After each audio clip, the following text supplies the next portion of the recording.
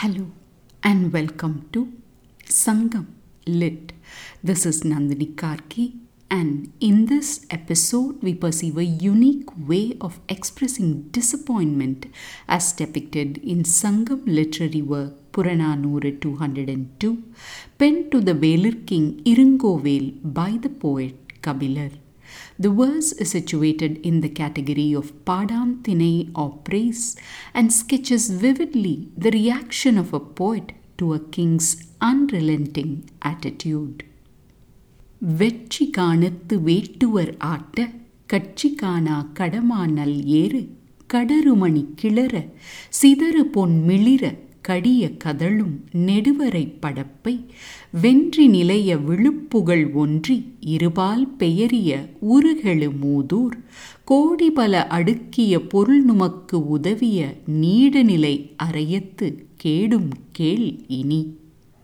நுந்தை தாயம் நிறைவுற எய்திய ஒளியல் கண்ணி புலிக்கடி மால் நும்போல் அறிவின் நுமருள் ஒருவன் புகழ்ந்த செய்யுள் களா அத்தலையை இகழ்ந்தனன் பயனே இயல்தேர் அண்ணல். எவ்வி தொல்குடி படியர் மற்ற இவர் கைவன் பாரி மகளிர் என்ற என் தேற்றா புன்சொல் நோற்றிசின் பெரும விடுத்தனன் வெளியர் நின் வேலே. அடுக்கத்து அரும்பு அற மலர்ந்த கருங்கால் வேங்கை மாத்தகட்டு ஒல்வி தாயத்துருகள் இரும்புலி வரிப்புறம் கடுக்கும் பெருங்கல் வைப்பின் நாடு கிளவோயே. In the last verse, we saw how, having failed at the court of the Velir King Vichigo, the poet Kabilar approaches another Velir King Irungkovel, hoping to marry King Pari's daughters to him. This Velir King too refuses to accept the poet's offer of marriage. When the king expresses his refusal, the poet says these words to him. As the hunters chase it in the forest, filled with jungle flame flowers, finding no refuge, a sturdy wild bull runs speedily, stirring up radiant gems and scattering shining gold in the tall mountain town, with a lasting victory and unfading fame, having two names.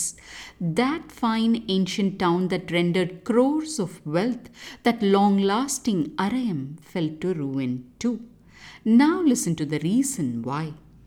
O Pulikadimal, adorned with a luminescent garland, the one who attained the prosperous inheritance of your father, one of your kin, having an intelligence like yours, insulted the famous wordsmith Kala Talai.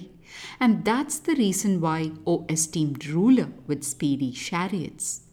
I said to you, they are from the clan of Evvi and the daughters of Pari, renowned for his generosity. Please bear with those hurtful and useless words of mine. O Lord, I take leave of you. May your spear be victorious. In the mountain ranges, the dark-trunked Vengai tree bursts open its buds and sheds its radiant flowers with huge petals on small boulders looking like the striped back of a huge tiger. Such is the huge mountains in your land. Let's unravel this intricate verse full of hidden meanings. The poet starts with an action scene in the wild where hunters are thunderingly giving chase to a wild bull. This wild bull looks around hoping to find some safe spot, and finding none, it runs with all its might, and as it does, the gems in the land are revealed and the gold too is scattered around. What a wealthy land it must be to have gems and gold spilling about as a wild bull trods on it. True, says the poet, adding that this wild scene is happening in a famous mountain town that existed from ancient times and was always victorious. He adds that this town was known by the name of Arayam and was ruled by this king's ancestors. It was one that yielded endless wealth to the rulers, but one day it fell to great ruin. After telling this richest to rags story of a town, the poet asks this king, do you know why such a town of wealth and victory fell to ruin?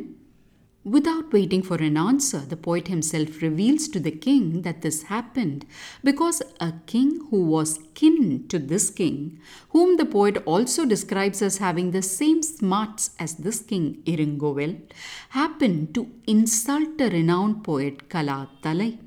An embittered poet was the sole reason for the town's downfall, poet Kabilar explains. In those ominous words that the other king who brought destruction to his land was exactly like this king, the poet wields a sharp but subtle blow of insult to this King Irungkovel. The poet also describes the king as having claimed the complete inheritance of his father, and even though it may sound positive, the poet is yet again insulting the king for not earning his own wealth, but instead living off the legacy of his father. He talks about how he highlighted that the girls with him came from the great clan of Evi and were the daughters of the famous Pari. If those seem hurtful, please bear with it, says the poet in a seemingly self-deprecating way, but indirectly highlighting how the king seemed not to realize the worth of the poet's words. Although disappointed, he takes leave of the king with a blessing that the king's fear be victorious. Finally, the poet ends with a description of the king's mountain country, talking about how the fully bloomed kino flowers there fall on boulders and seem like a fearsome tiger. That is no mere description, but a metaphor about how the offer of girls in marriage, akin to the falling flowers, seemed to the Velir king as a tiger, something to be feared.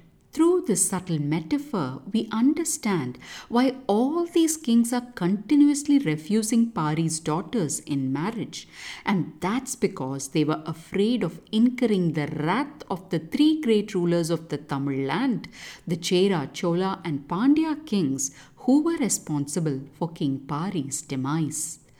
Through his brilliant skill in smithing words that express his emotions in being rejected without lowering his respectable stance, poet Kabilar tells us the timeless truth that it's not what happens to us but how we react to it that matters in the end. Thanks for listening to this episode of Sangam Lit and journeying with me to ancient lands and minds. Please visit nandinikarki.com to share your thoughts and do spread the word about Sangam Lit. Until next time, Nandri Vanakkam.